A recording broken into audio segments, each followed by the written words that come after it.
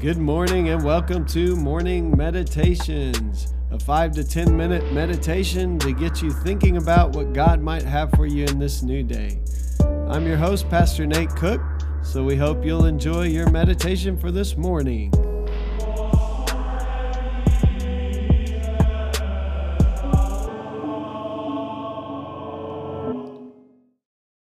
Hey, this is Pastor Nate, and this is your morning meditation.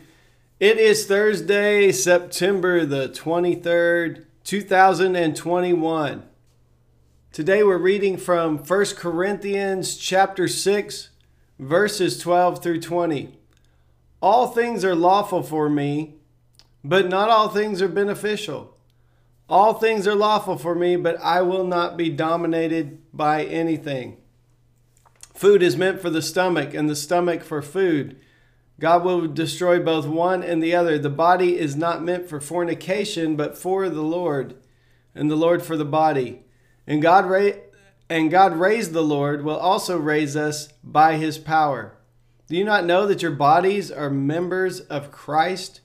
Should I therefore take the members of Christ and make them members of a prostitute? Never.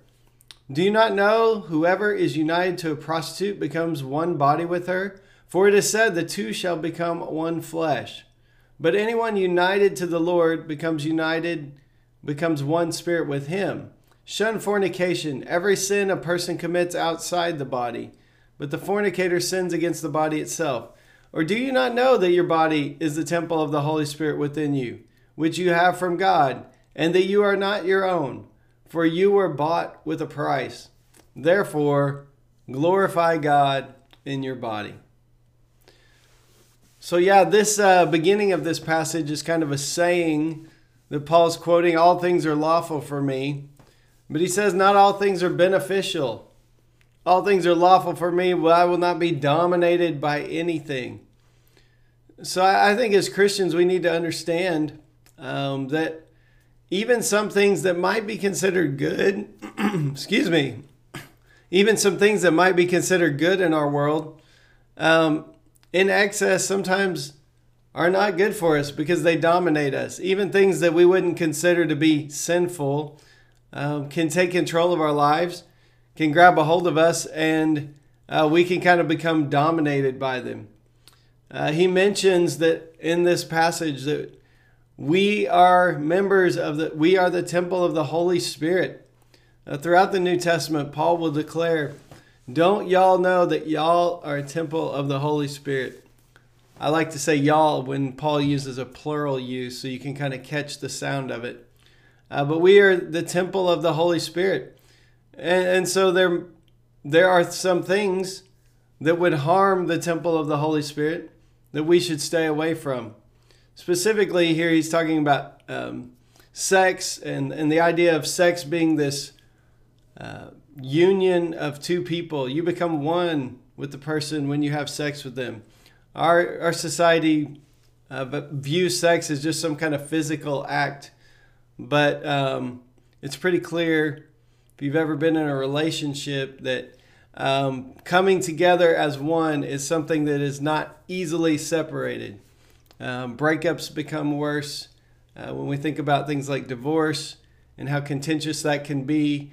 There's something about being with another person sexually that we unite ourselves to that person. And Paul's getting at that here. And so he's saying just don't go around uniting yourself to a prostitute. Like your body is the temple of the Holy Spirit. When I was a kid, we used this phrase a lot to talk about all kinds of things. Smoking and drinking and things like that, and keeping your body a temple of the Holy Spirit. I feel like at times we had a few things that we kind of picked out that were, things that you should avoid. But we know that in the state I live in, at least, and in much of North America, the sin called gluttony, eating too much, it is a sin that seems to be endorsed by the church sometimes. It seems like it's never really talked about. It seems like we as Americans, we just eat and eat and eat. In fact, if you don't believe me, just go online and try to find a diet plan anywhere. And you will find a million because in the United States, what we're concerned with is not about starvation. We're concerned with eating too much. We have so much excess from time to time that we can't figure out how to eat little enough. And so this is something I think that has never been addressed by the church. And so in my own life, as I began to age and my metabolism slowed down, I had to figure out, what does it mean to take care of my body through the way I eat, the way I exercise, the way that I live day to day. And so each of us has to think about that, because this scripture is telling us our body is not our own. If we're a Christian, we have been bought with a price, it says. Therefore, glorify God with your body. I think so many times we get caught up in, like I said, a few pet things that people like to pick on. And I also want us to know that God has grace for us, and God will help us as we wrestle with some of these things that tend to dominate us. But it could be anything. You could be dominated by golf. Like, golf is a fun thing. I do it. I love to play golf. But if all your time, energy, and resources are being spent on golf, then maybe that's something that's dominating you. And so you can pick anything. Things that might not seem sinful, and other things that pretty much are overtly sinful in Scripture.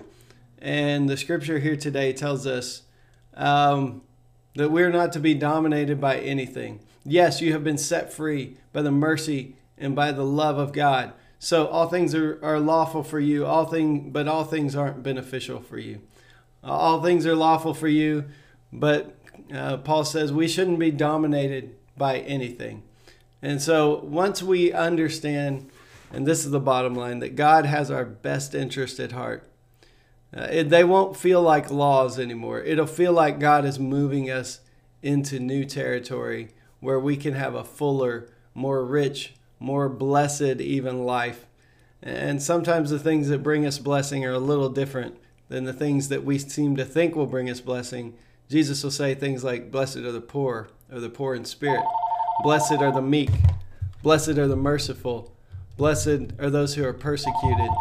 And so once we kind of figure that out, we will realize that God ultimately has our best interest at heart. And we will seek to live for God in ways that please Him. And that's really what Paul's getting at in this thing. Rather than any kind of legalism about what you should or shouldn't do, it's more about what you should do to pursue the life God has called you to live. Hey, that's just a thought for this morning, and I hope you have a great day. Well, thanks again for joining us for this morning meditation. Hey, do us a favor, rate us on iTunes, or even leave some feedback about our podcast so that other listeners can know how much you enjoy your morning meditations. Hey, have a great day.